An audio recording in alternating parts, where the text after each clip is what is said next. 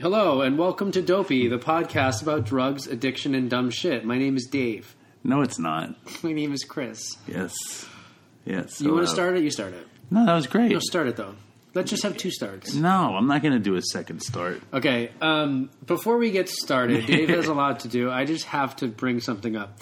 In our last recording, Yes. Dave says, just with utmost bravado and confidence, read the newest iTunes review. Yes. And so we read the newest iTunes review, and it turns out the one that he thought that was on there, Yes. that referred to him as the evil genius behind Dopey, Yes. was removed. It was deleted. Deleted. And it was replaced by a different iTunes review that exclusively bashed Dave. Yes.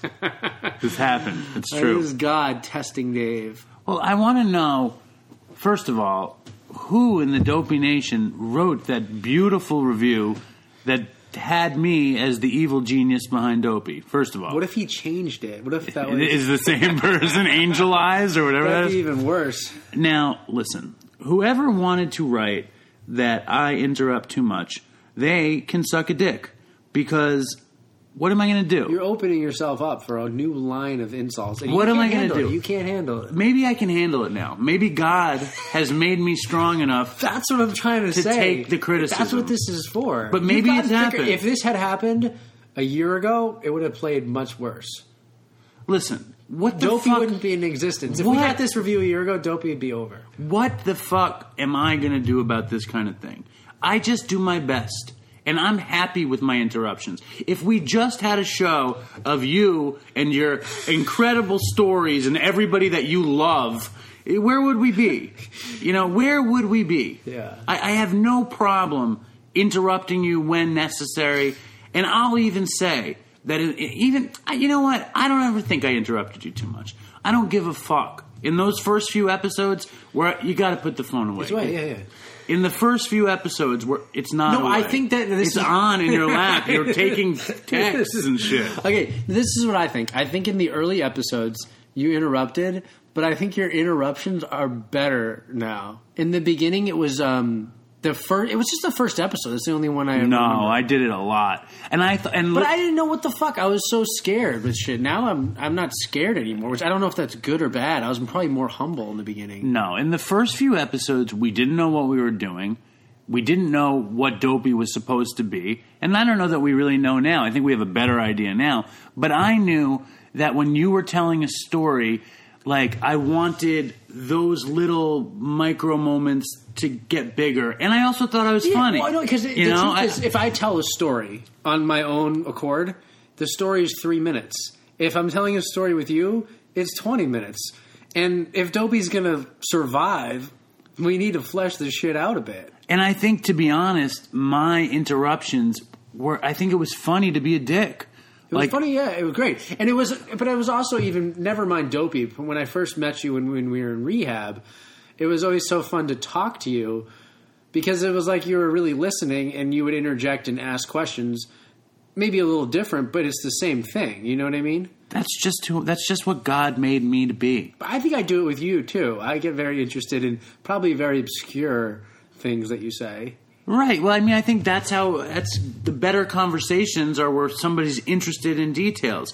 And listen, if you guys think I interrupt too much, guys can go suck some dicks. Because what the fuck am I going to do about it? I just make the show, man. Like Louis C.K., suck a bag of dicks? I just make the donuts. You guys can either like them or not. And everybody that loves Chris so much, listen, I think the show is better because Chris is on it.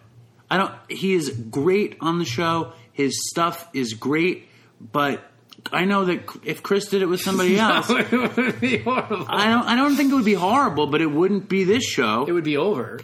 Well, maybe. No, maybe not. Maybe you and one of your friends can do the show. No, there's nobody out there I could do the show with. Honestly.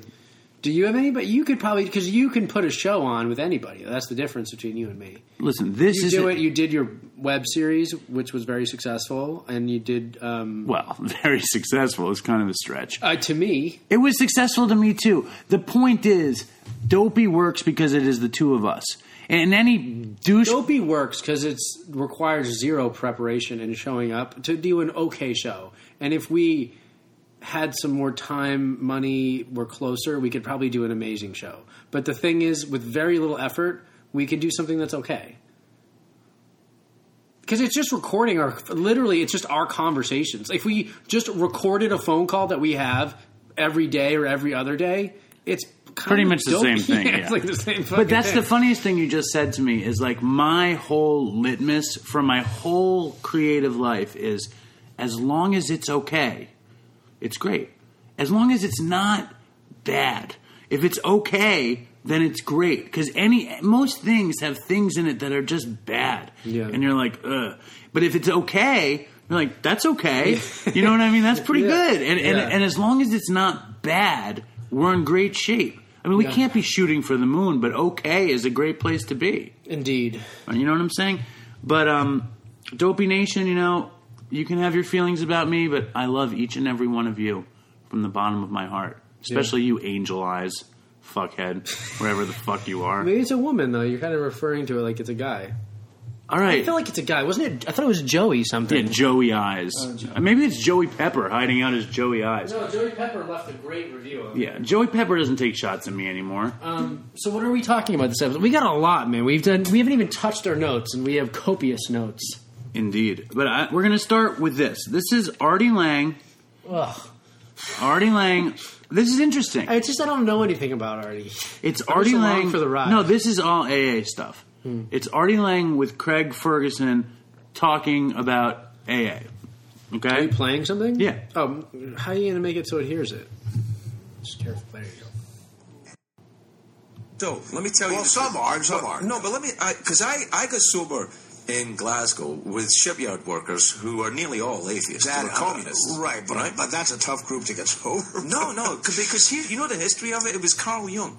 Yeah, sure. Carl Jung was treating a guy called Roland Hazard, who's from a rich family in New York. You know the story? I know of it, sure. Yeah. Not in detail, though, but I know. Here's the thing. Roland Hazard goes to see Carl Jung. He's this rich dipsomaniac in the jazz age, right? Right. So they send him to Carl Jung. He's a disgrace to the family, and Carl Jung treats him for a year, says, you're cured. Right? Then Roland goes to New York. No, he goes back to Paris. He's in Carl Jung's in Switzerland. He goes to Paris. He's about to sail home. He's in Paris for like 2 hours. Right. And he gets shit-faced. And his family are like... Happened to me,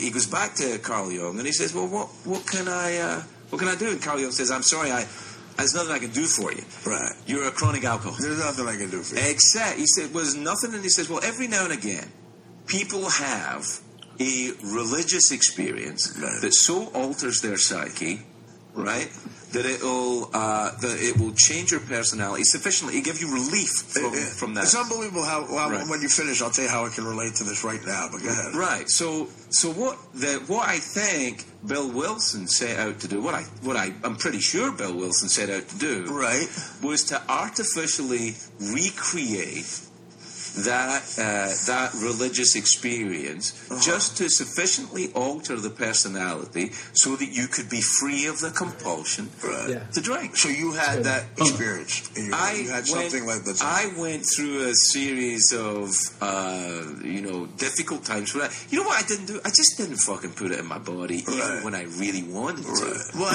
sometimes I think I like that. I think it's great. No, and I love that they brought up the whole Carl Jung thing. I mean, do you know the part he's talking about in the Big Book? refresh me. It's when the guy Roland Hazard, he goes and he has a bunch of money and he pays to go. He literally, you know what they tried to do? He talked about Carl Jung. He didn't mention this. He tried to get Freud, but it was during the buildup of the Nazis, because Freud was like the preeminent psychologist, and Freud was busy because of Nazi Germany, and the backup was Carl Jung. And there's this thing in these like real big book thumpers who get really into the book. Is what was amazing is when Roland relapsed, right? He met with him. He basically did therapy all day, every day with Carl Jung. He left. He goes. He starts drinking again. And Carl Jung's like, what he was talking about there was moral psychology is what he terms it. It's like a spiritual experience. And Carl Jung's like, the only time I've seen people change who are chronic alcoholics, the type of alcoholic Roland Hazard was, if they had this complete change of thinking. And he attributes it, he calls moral psychology, but he's really talking about a spiritual awakening. And so these big book people, like historians sort of... Who is Roland Hazard, though? He's just an alcoholic who had a bunch of money. And they're just using it as it's in the beginning of the big book. They talk about Roland Hazard. Yeah, this is a story. They don't say any names. They don't say Carl Jung and they don't say Roland Hazard. But they talk about this guy who goes and sees a really popular psychologist. You know what I mean? And he's just telling the names. So, but anyways, these people talk about had Roland Hazard gotten to see Freud. Like Carl Jung had the humility, and he's a humanist, and he has a different perspective that he was open to spiritual stuff. Freud wasn't. Freud would have said it's about your daddy's dick or something like that when Roland relapsed. He would have said you didn't get past like the anal or the oral. He would have said something crazy. And so they're saying that the big book, the 12 steps, everything sort of came into this beautiful book, and it's this convergence of amazing miracles that sort of happened. One of them being that Freud was busy, and this poor sap got to see Carl Jung, And then what he's going on to say is that the 12 steps, what Bill's doing, he said artificially recreated. I don't like the word artificially. Is he's boiling away all the bullshit, all the dogma in the major world religions, and he's saying, what was this? How do you have a spiritual experience? How do you have this change in thinking, this moral psychology? What Carl Jung was talking about, and he did it through the steps. And Bill just drew on others. He drew on the Oxford group. He drew on a bunch of different stuff, like Sermon on the Mount, Emmett Fox. He drew on all this other stuff to talk about it. And why don't you like the phrase artificial? Because it's not artificial. It's man-made. It's not man-made. This is now we're getting like crazy. Is I believe the big book was like divinely inspired. I don't think Bill wrote it with Bob. I think Bill wrote the 12 and 12 years later, sitting as Bill sees it, and the 12 and 12 years later, and there's his ego. But I think what happened when he sat down, him and Bob, and they wrote the big book with the other founding members. That wasn't artificial to me. It might seem like it's artificial. It's just a word, though. It's like when... No, I know, and I drew up... This is my own crazy stuff. No, but really every piece of work, every piece of art, you can call man-made or you can call made by divine intervention.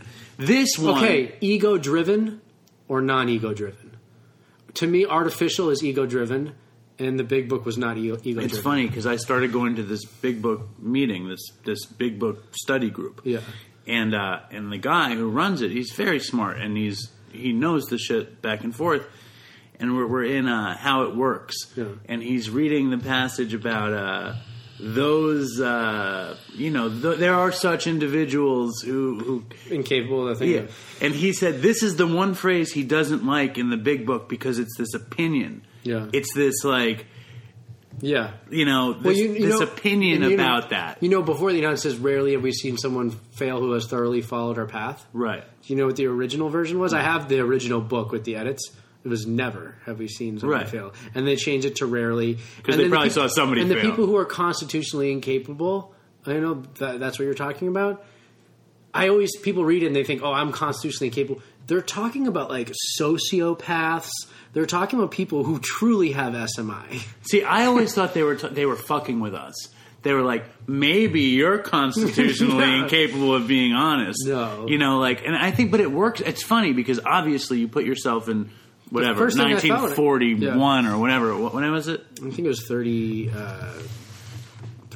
31, 30. I don't know. It was after the Depression. That's horrible. They're not fucking with us. But the fact that it can read like that, because everybody, maybe you never sat in the room and thought, maybe I am constitutional. Of course I did. But that line stood out to me. That's the brilliance of that section. Every alcoholic, because we're all like, wait, it's me. I'm constitutionally incapable of being honest. And it's like, and that's a big put up or shut up moment. Yeah. You know what I mean? Like I don't know. I was listening to that. I've inundated myself with Artie Lang this last month. I'm over now. Who was that? Craig Ferguson? Yeah. He's a talk shows. Oh yeah. Is he sober? He's 25 years. Yeah, we should get him on, dude. Yeah, we should write him. I like. He's a purist. He's a 12-step guy. And Artie does not like. He was being nice in there, wasn't he, Artie?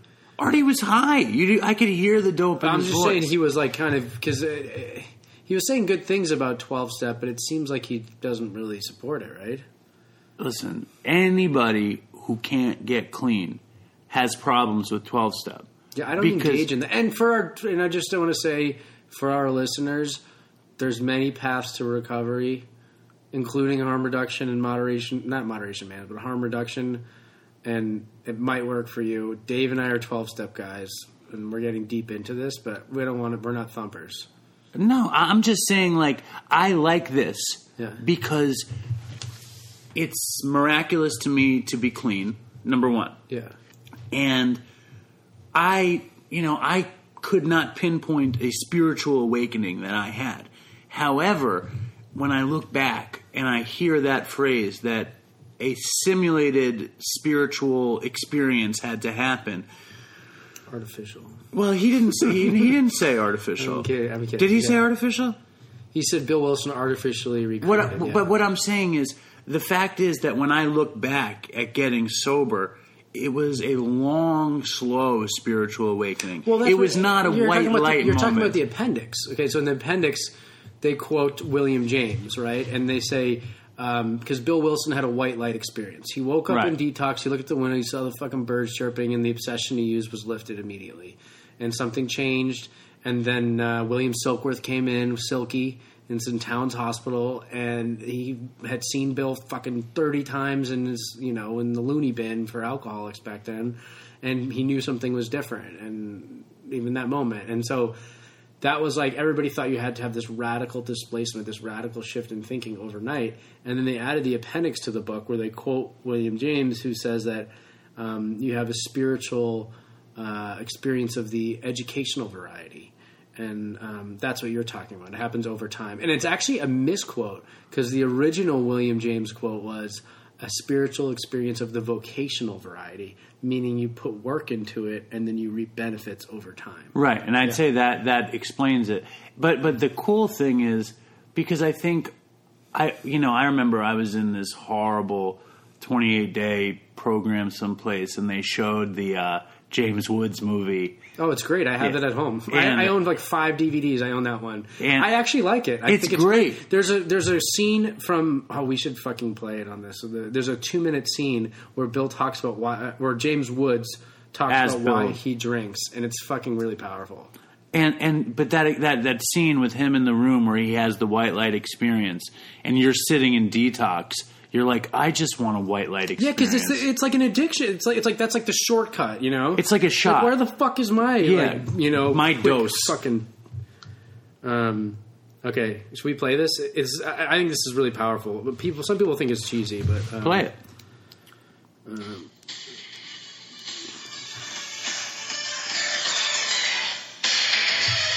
The music's really cheesy. And this is like the pre-thing.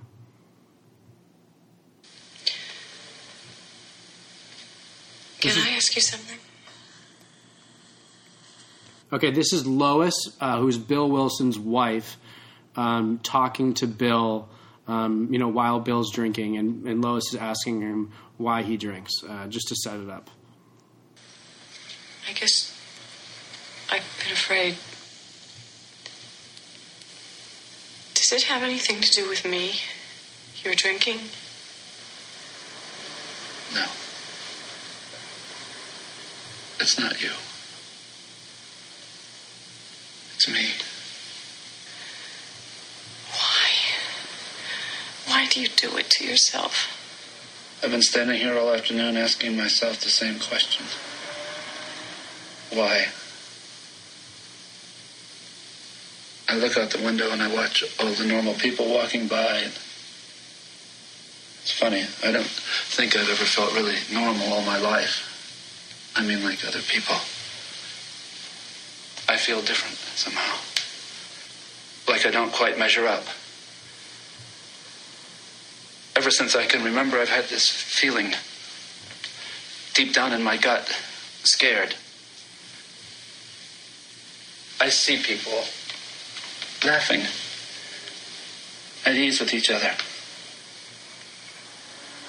I'm on the outside looking in, afraid maybe that I won't be accepted.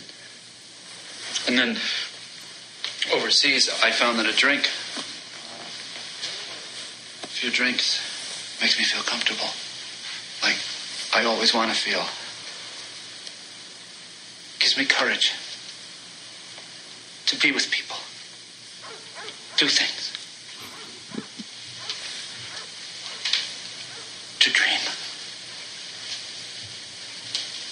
The money, the success, the respect, it was all good for a while, but it never seems enough. always want doubles of everything to make me feel alive, worthwhile inside.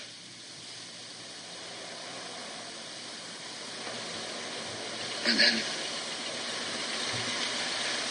it all began to slip away. I feel cheated. Angry. Always so full of fear. So I drink. More. And it makes it okay for a while. I convince myself that things will turn around tomorrow. Soon, that I'll make it all up for you, but it only gets worse.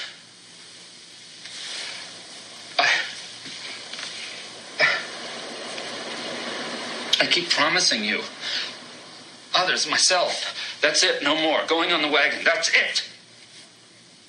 And I think I mean it, but the guilt and the depression. I can't look in a mirror or at you, especially at you. I've stopped believing in everything. People. God. Myself.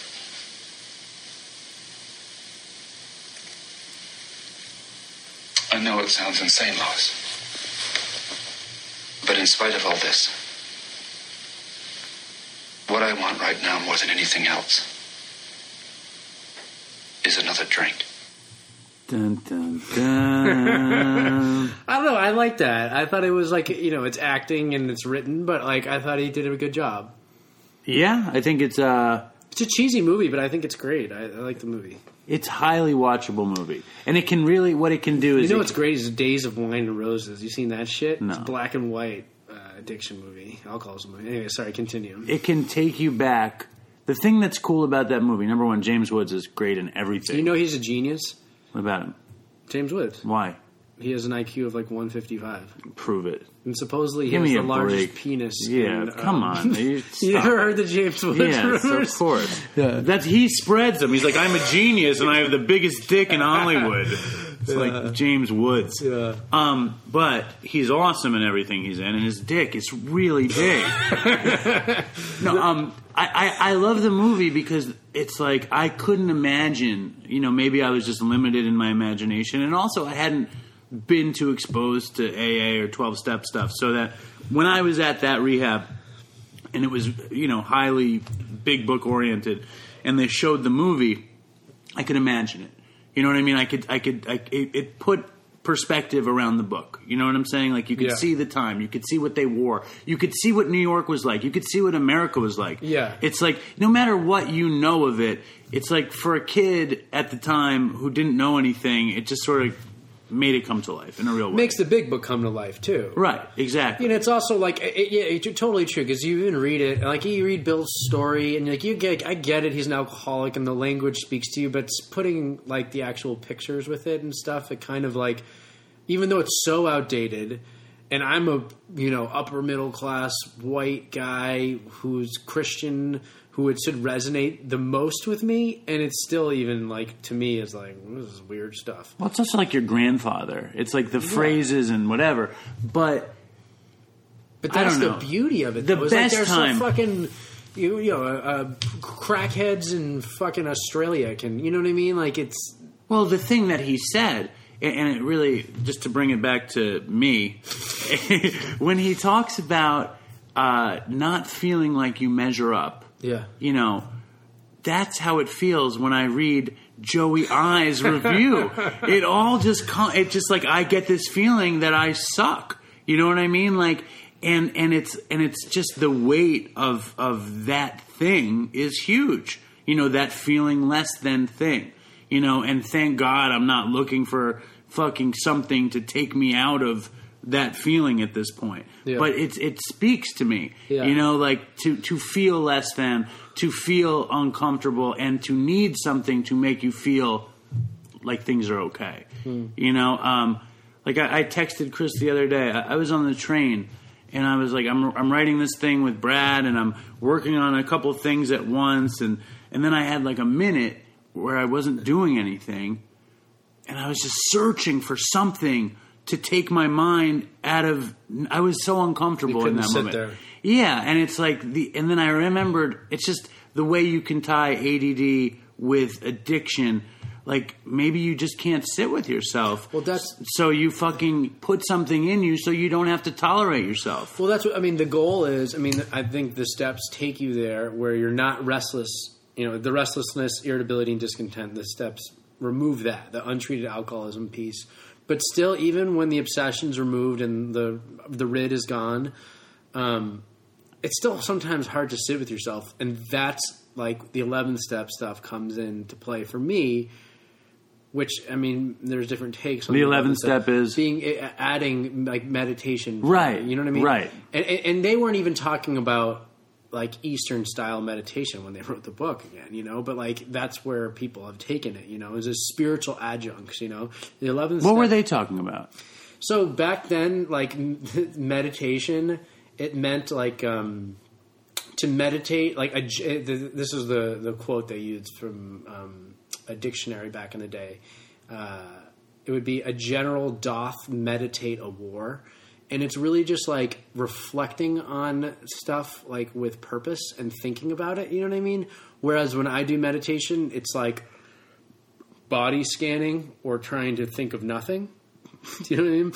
Or following your breath. It's the opposite, where it's like I'm trying to stop thinking about my day. It's like the opposite of really what the word meant back then and the way that they were using it. Well, Eastern meditation is to clear your mind. It's to clear your mind. And so when they use meditation, as I understand it, and it's been taught to me, maybe I'm wrong, they were saying more constructively reviewing your day and stuff. And this is with your 10th step, your 10th and 11th step. But meditate on your day. Meditate on yourself. It's a total. It's really antithetical. Prayer, meditation to improve your conscious contact with God, as you understood it. Their conscious contact with God, meditation, was probably more of in a Christian sense. I don't know if it's contemplative prayer. I don't know what they. Isn't that interesting though? How different that East and West is totally different. That's why there's like a Buddhist guide to the 12 steps and stuff. There's all different because.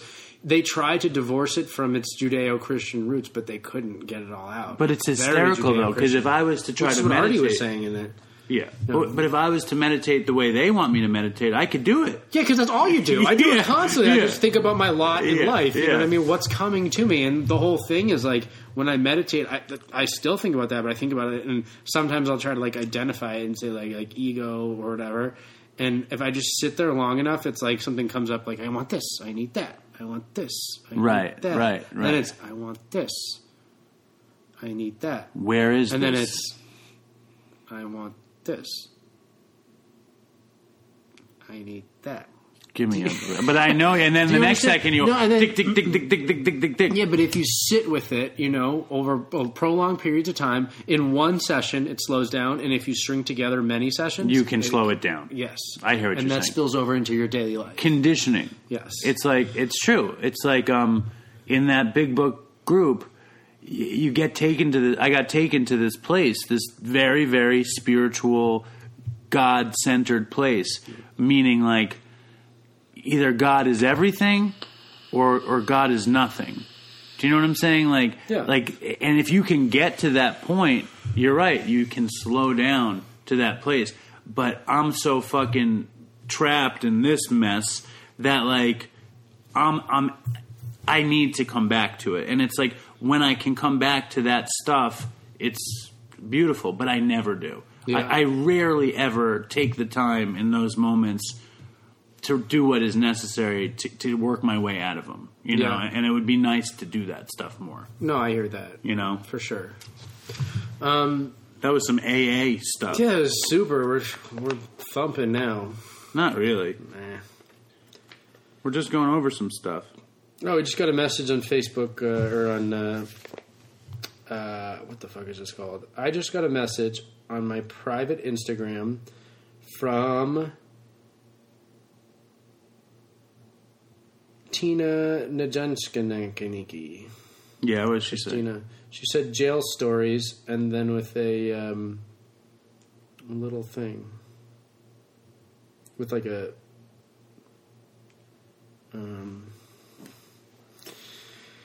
I'm going to tell her, we are recording right now. What did she say? She just said jail stories and then a little thing and sent a YouTube link. We are recording right now. I can't believe you interrupted for this. I know. Sorry. Go ahead.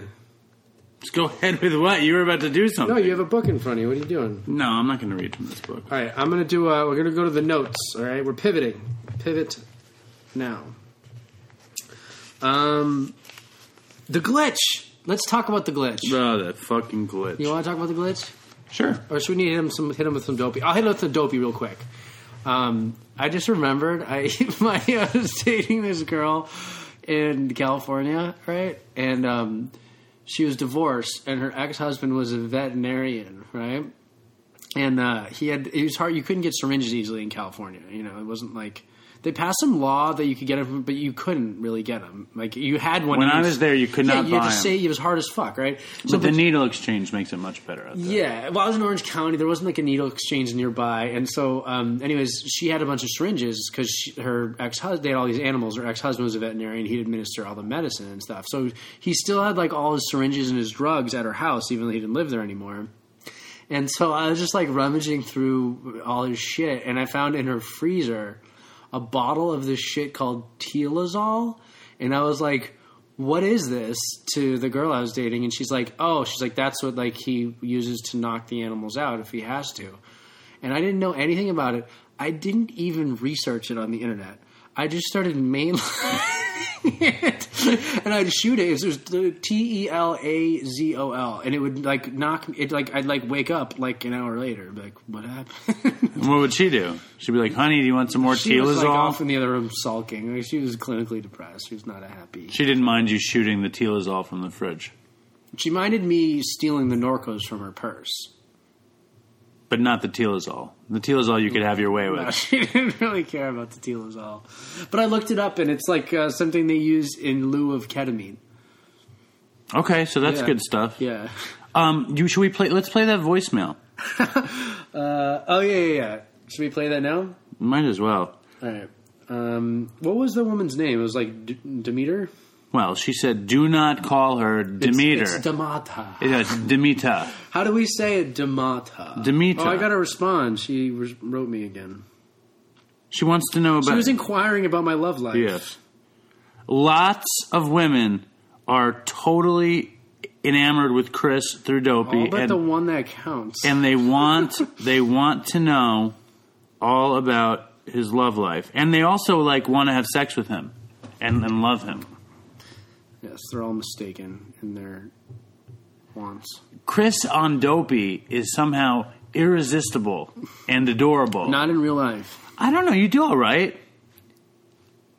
Do I? No, I guess not. But it's interesting. Well, I'm very happy with my current situation. All right, you ready? Oh, look at that. Tim What? just wrote us. That was nice. You ready to hit play? Oh no, I'm not ready. I thought you were ready. I'm ready. Oh, you hit it. Chris and Dave, hi.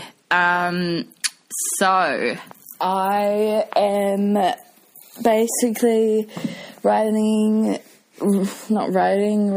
this memo because I want to share my story, and I've heard your podcast since the very beginning. I've emailed you even, and I fucking love it. You guys are my heroes. I emailed you back in like months ago. I got a good reply from you guys, and then I didn't reply for the following reasons, which will probably become clear. But pretty much my life got stuck into a shit spiral where okay, let me start. So I'm from New Zealand, as you can probably gather. I lived in the UK for a year and 9 months, supposed to be 2 years, with my fiance, who is now my ex-fiance. And where should I begin? Like, I don't even have a funny story. All of my stories are really fucking sad. They pretty much involve me So I become in New Zealand, all you can get is weed and meth.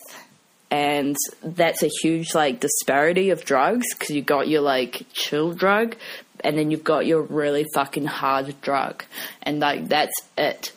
And I started off with the cannabis, and then when I got older, I went round travelling Southeast Asia with my then, fiance, boyfriend thing, and found out that over the counter you can get Valium and Xanax and anything you want. And one day a waiter comes to our table when we were on the coast of Cambodia, and he puts down the menu, and then he goes, by the way, I also offer you crack cocaine, methamphetamine, yabba, marijuana, opium, heroin, anything else that you want.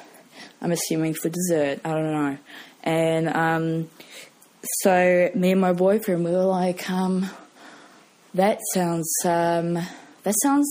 interesting. We'll have the yabba, thank you. And yabba is like this vanilla-y, it's a pill, and you smoke it off like tinfoil, and it's like the nicest smell. It's like incense, but it's essentially meth. And for like a week straight, we did yabba off this, yabba every day. It was really cheap, and I don't remember any of it. All I remember is that one morning at 6 a.m. that I hadn't slept for like 3 or 4 nights. I was like, to my fiance, I was like, I'm going to go get a tattoo. And he was like, okay, cool, bye. And I was like, don't you want to know what the fuck tattoo I'm getting? And I didn't say that. I just walked out the door, and I find an old shed where this Cambodian man with a really long pinky fingernail worked, and he had this portfolio of hideous tattoos. And I was like, that one. And put it on my lower back. And god damn, if you saw it, you'd be so disgusted. It's a tramp stamp, and it's disgusting. And it, like, brings back memories of this, like, crazy meth binge. And then after, like, a week of this meth binge, he was like, yeah, I'm kind of done with it. Like, I don't really want to do that anymore. And I was like, that's weird. That's kind of crazy to me. Like, we've got access to it. I want to keep doing it. I didn't really say that to him, but behind his back, I used to be like, I'm going for a walk, and I would go to a tuk-tuk driver and be like, yabba? And they would be like, come with me, and we'd drive to the middle of nowhere, and then he'd give me, like, meth, and then I'd smoke meth in the bathroom while I was supposedly taking a shower for, like, while we were seeing Angkor Wat. You know, the day we went and saw the most beautiful, like, wonders of the world, I was home fucking meth. Like, gosh damn. That is so fucked up. And then we come back to New Zealand, and, like, I'm so addicted to Valium, and I'm so addicted to meth. And I go to this rehab where they prescribe me as much Valium as I want, because they know, like, if you stop abruptly, then you'll have a seizure. And I knew that because I'd done my research in Cambodia, and so I was, like, already preempting I'd already been emailing the rehab, like, prepare for me when I land, because I'm going to need Valium straight off the plane. And I then find a friend who's got meth, because I've been introduced to it, and I liked it. And so we do all that. Didn't think for a second I was an addict. thought it was strange that my fiance didn't want to keep doing drugs, didn't really notice that, didn't want any of my Valium or anything. And then fast forward, I moved to the UK where he's from. And over there, it's like so different to New Zealand. Like, not only is there meth and weed, but there's crack and there's heroin. And that just, like, unleashed the devil inside of me that had been dormant for fucking years. And I took the heroin. Oh, my God. And also, Jesus, there was a deep, dark net which I found. And that was such a bad thing for me to find, for an addict to find, is a deep, dark net. And I'd go from Valium to heroin to injecting heroin to having seizures to just like in and out of hospital. Can't imagine the grief and the fucking stress and the pressure that I put on my fiance. We had this wedding planned out, and just before the wedding happened, I have a seizure, and his family is there, and they're all like, they've got me restrained pretty much, and they're like, you need to go. You need to go home. You need to go home right now to New Zealand. I know what the fuck you're going to do. You need to get help, because we cannot deal with you anymore. This has been like a year and 9 months of them putting up with me at that point. So fully agree, fully like responsible for, and fully understand why they'd want to kick me out. And then I'm here in New Zealand. This only happened like 2 months ago, and then my fiance broke up with me, hit the lowest point of my life, like really lowest point.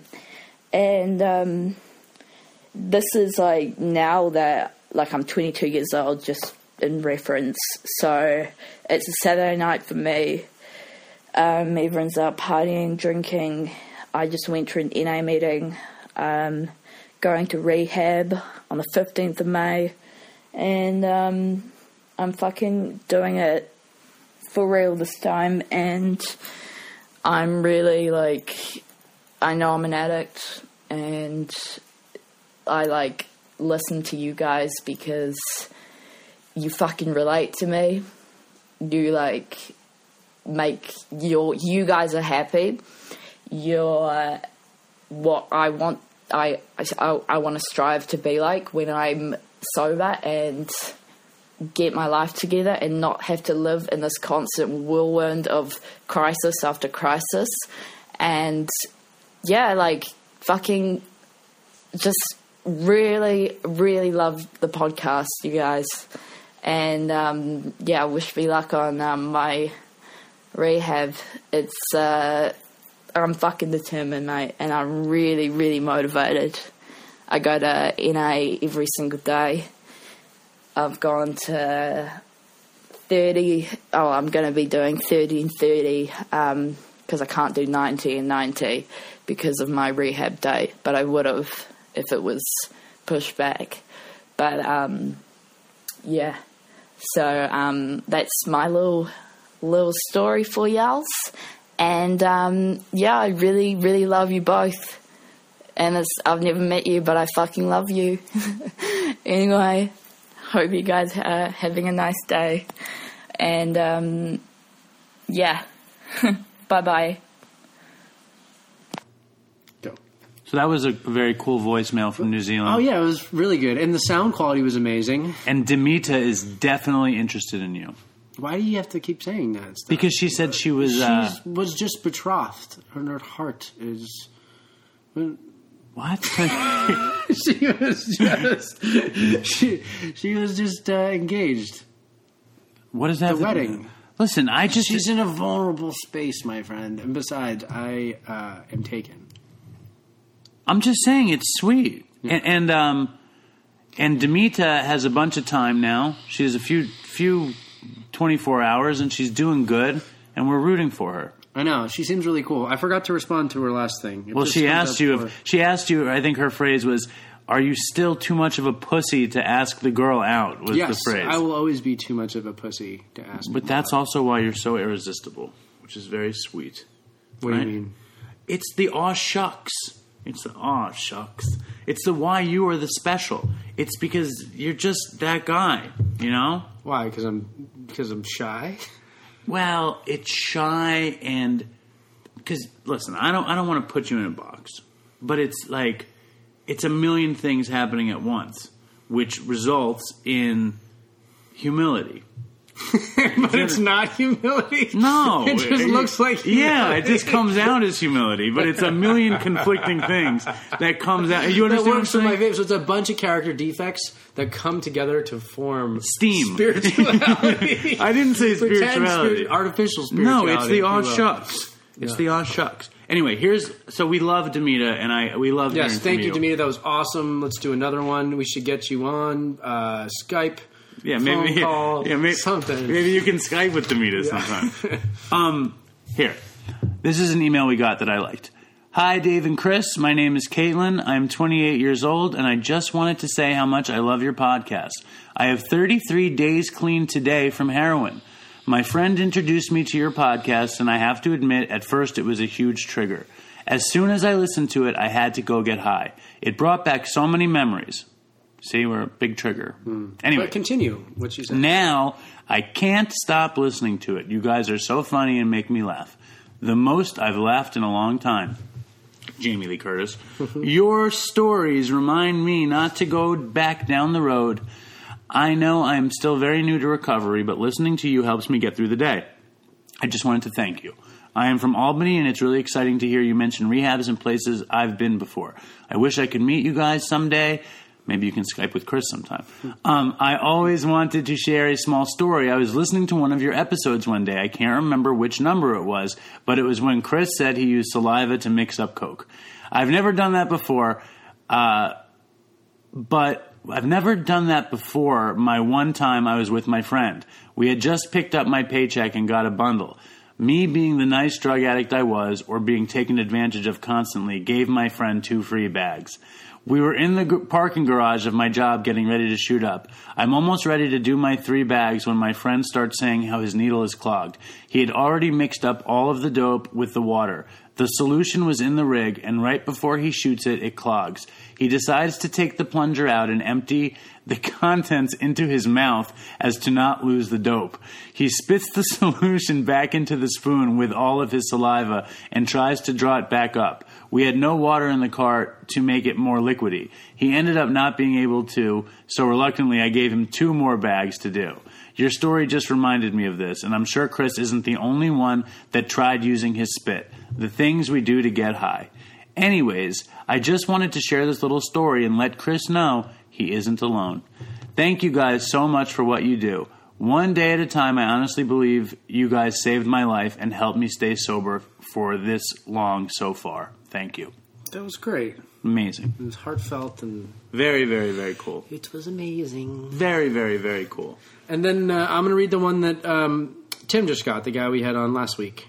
Tim emailed us after he was on the show, and he said, "Thanks for having me on. I truly believe you guys are providing a much-needed venue for healing this fucked-up epidemic. You help turn the shame, guilt, and dirt of our past into fertile soil for new growth and possibility. I'm honored to be a member of the Dopey Nation." Right awesome, on, dude. Right on. Awesome, dude. Good deal. Okay, let's see what we got in the notes, man. I thought you had all these notes. I now do. You're fucking being sheepish. I have tons of notes. Yeah. I have, the Dopey Cab. Tell them we about didn't the talk Dopey about Cab. the glitch. Let's do that on the other one, actually. Oh, the glitch. Let's talk about the glitch. The Dopey Cab or the glitch? No. We'll do Dopey Cabs. We'll talk about it in a little bit later. Okay, so the glitch. It's almost anticlimactic now because it's a month ago. But a month ago, maybe it was even 6 weeks ago, it was a morning, I remember. It was a Wednesday morning. Every morning, I remember. I actually noticed it at night because I'm a night bird. I noticed it at like 2 a.m. Right. I logged in my phone, and we usually we release a new episode. Really good statistics for us would be like if we get 100 downloads in an hour. That's like amazing. But that happens when we newly release something, you know? And I looked at my phone, and it's like we had like 500 in an hour. But it was not the day. We always do the best. Days after, we always do the best the 2 days after we release. Yeah. This was fucking Wednesday. Yeah. So it was a Tuesday night for me. It was like Wednesday morning at 2 a.m. Right. And so it was like 500 downloads in an hour. And I remember thinking like, whoa, like that's what's pretty. this? And I actually Googled Dopey Podcast because I was like, maybe something happened. And then I went to bed, woke up, and there had been like 1,000 downloads over the night. No, I woke up in the morning, and it's like you feel when you go to bed before the snow starts falling. Or and like then when you slam dope and you're getting petted by Jesus. Who gets petted by Jesus? Isn't that your thing, getting petted by Jesus? No, that was an email that we was got. an email we got, yeah. No, I've never been petted by Jesus. Yeah. Oh, that wasn't even a guy. He said that he heard it's like being petted by Jesus. Right. That was the Rasta dude from fucking the artist, Brooklyn or something. The artist, yeah. I wonder what happened to that guy. He's gone. He never sent us a painting. Anyway, in the morning I wake up and there's fucking 2,000. Our best day up to that point was 1,000 downloads in a day. At 8 in the morning, we were up to 2,200 downloads. And I was like, holy shit, we have arrived. And I called Chris and I said, do you think this is real? I knew right off the rip. I was like, what did I say? I said it was like 80% no. The answer was, it was not real, and we knew it because we didn't have corresponding information. And iTunes fucked up, but we got very excited. But the fucked up thing, that's not the fucked up thing about the glitch. The fucked up thing about the glitch is that Chris and I bow before the graph of dopey downloads every day. So honestly, the only reason I don't want to say the only reason, but there's a very good chance Dopey wouldn't be in existence if it wasn't for this chart. Because Dave and I get to look at this chart every day or every few days, and we get to see that we're slowly growing. You know, and it's been growing for a year and a half almost now. Slowly. And it keeps us going slowly. I would say if that chart was not growing at all, or if it was staying, I think there's a good chance we might stop. Definitely. Yeah. And so we look at this stupid little chart. Well, here's a question. Let's say we stopped right now, right? Right now? No. Oh, it's going to plateau. There has to be a plateau to recovery-based podcasts, even though we're not recovery-based. We are recovery-based. This whole episode is about AA. Yeah. But the plateau is nowhere soon. I'm just saying, the phrase plateau. I'm just saying that, like, if it stopped right now, right, and every day from here on in, we got 500 downloads every day. Yeah. That's it. How many weeks before we would say, let's just stop doing it? Or would we do it for the 500 that we get every day? Oh, God. How long would it take? Before I gave up? Sure. When would you lose interest? How many weeks? A couple months. Months. So you're saying 12 weeks. What about you? I have no idea. I wouldn't give up. I don't give up. You're saying that, but you would. The only way I would You'd do it for years? If you showed up? I mean, actually, I enjoy doing it. If you showed up? The only thing that prevents it, I would do it forever if it was 500 downloads a day. But if we lived in New York, if I lived in New York close to you, or I lived in fucking where you live. The truth is, it's so hard for me to make this happen. Dopey Nation, I had to drive 4.5 hours to get here today. I thought you said 5.5 hours. 5.5 hours with pee breaks. Pee break. Pee break. It's almost like an emergency break. Remember Nick Reiner, pee break? Let's call Nick Reiner. See what was the answers. Right. We were like, pee break, and you made fun of us for it. Ugh. All right, this is, we're calling Nick Reiner, son of Rob Reiner, to see if he answers the phone. And that's going to be a regular theme on here. What do you think? Do you think he answers it? I say yes. Yes? Yes. Oh, wow. And then we're going to call Todd. Okay. And if he answers it, we're giving him a couple minutes to tell a story. Do you think we should hang up on it?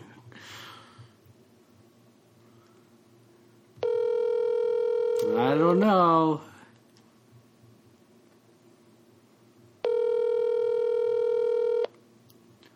If he doesn't answer, I'm going to leave a voicemail. What are you going to say? Your call has been forwarded to an automated voice messaging system. 3, 1, you don't 0, want to phone number. Stop it. Good call. The mailbox is full and cannot accept any messages there at this you go, time. Man. Goodbye. Is that a surprise or what? I'm shocked. We're going to try Todd Let's now. see if Todd's is full. Todd's isn't full. He's got nobody that calls him. You don't know that.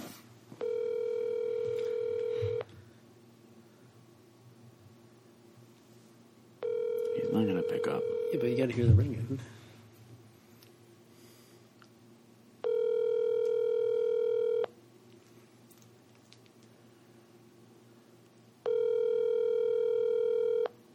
All right, that's the show. Let's wrap it up. I forgot to tell that shows the Dopey Nation. When you use, you're not available.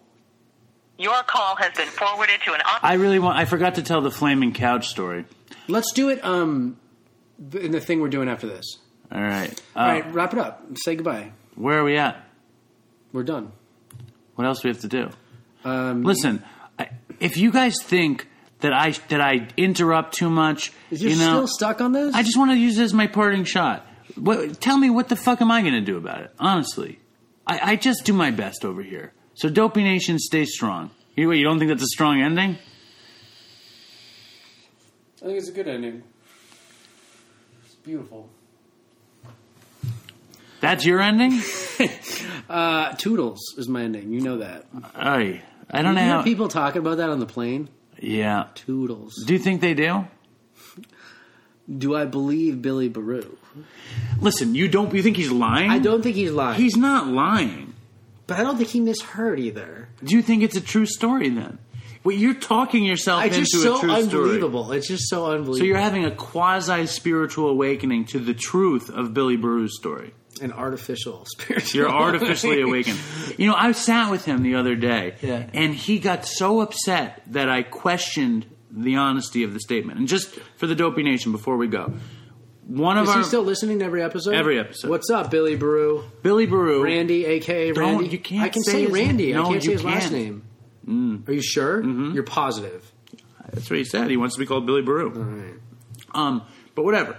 I have breakfast with Billy Baru about, I don't know, once a month, once every 6 weeks. Yeah. And every time I question, he told a story that he got on a plane to North Carolina, and he's getting off the plane, and he goes, "Oh yeah, the episode's so funny. I love it when Chris says toodles at the end." And Billy Baru's like, yeah, it's dopey. Yeah. But so when I question that story, he gets very upset. Yeah. And he's like, "There's no way I would lie about that." Yeah. So looking into his face, looking into the eyes, I know he was not lying. And to think that he imagined it would be like thinking he's insane. Totally insane. Okay. When you sit in front of him. But then at the other hand, imagine being on an airplane and having somebody, imagine you're in front of somebody and they say, "I love it when Chris says toodles." What would happen to you? You'd burst into flames or something. I would lean forward and say toodles. Is that what you do? Yeah. No way. You would. Everything would hit you at once. You'd be feeling godlike and pathetic, and you'd want to say something, and you would say toodles? You would sit back. I would say, "I have something for you." You'd squirm a dopey card in between them. Oh, man. All right, toodles. Write a review. Please, a Reddit review, iTunes review, we just love. It's our crack. It's the only thing we got. I don't love it anymore. It's the only thing we got. I don't love it anymore. Please drop us a review on iTunes. And if you're the person that gave us the 3-star review for Dave, consider lightening it up a little bit. Yeah, maybe you can fucking edit that fucking shit. Yeah. Junior, whatever your name is, Joey. Okay, and wrap it up. Good night. Dopey Nation. Stay strong. Above all else, stay strong. And if you're on the fence, do what you can do for yourself, because we love you and we want you to be well. All right, toodles. You don't want them to be well? I do. Be well. Be well. And toodles. I want to take a walk around the world. I wonder would it do me any good? Until I get some money in my pocket, then I guess I'll just have to walk around my neighborhood. But I want to be good so bad. Want to be so good, so bad, so bad. I want to be good so bad. Bad desire's all I ever had. And I want to take a ride up in the sky. Watch this airplane just pass me by. And I want to see a Lear jetliner take a dive, just to show all of these people what it means to be alive. But I want to be good so bad. so good, so bad, so bad. I wanna be good, so bad. Bad desire's all I ever had. And my shadow's getting smaller and smaller. And it's time to know where I stand. Shadow's getting smaller and smaller. And it's time to know where I stand. And I wonder would they pay it any mind when I leave this busted city far behind. I'll take the high road, however far it winds, because peace and love are very, very, very hard to find. And I wanna be good so bad. Wanna be good so bad, so bad. I wanna be good so bad. Bad desire's all I ever had. Damn it, all these suckers make me mad. And it's all I ever had. And it's all I ever had. And these suckers make me mad, and I wanna call my dad. And it's all I ever had. And it's all I ever had. And it's all I ever had. And it's all I ever had. And these suckers make me mad, and it's all I ever had. And I wanna call my dad. And it's all I ever had.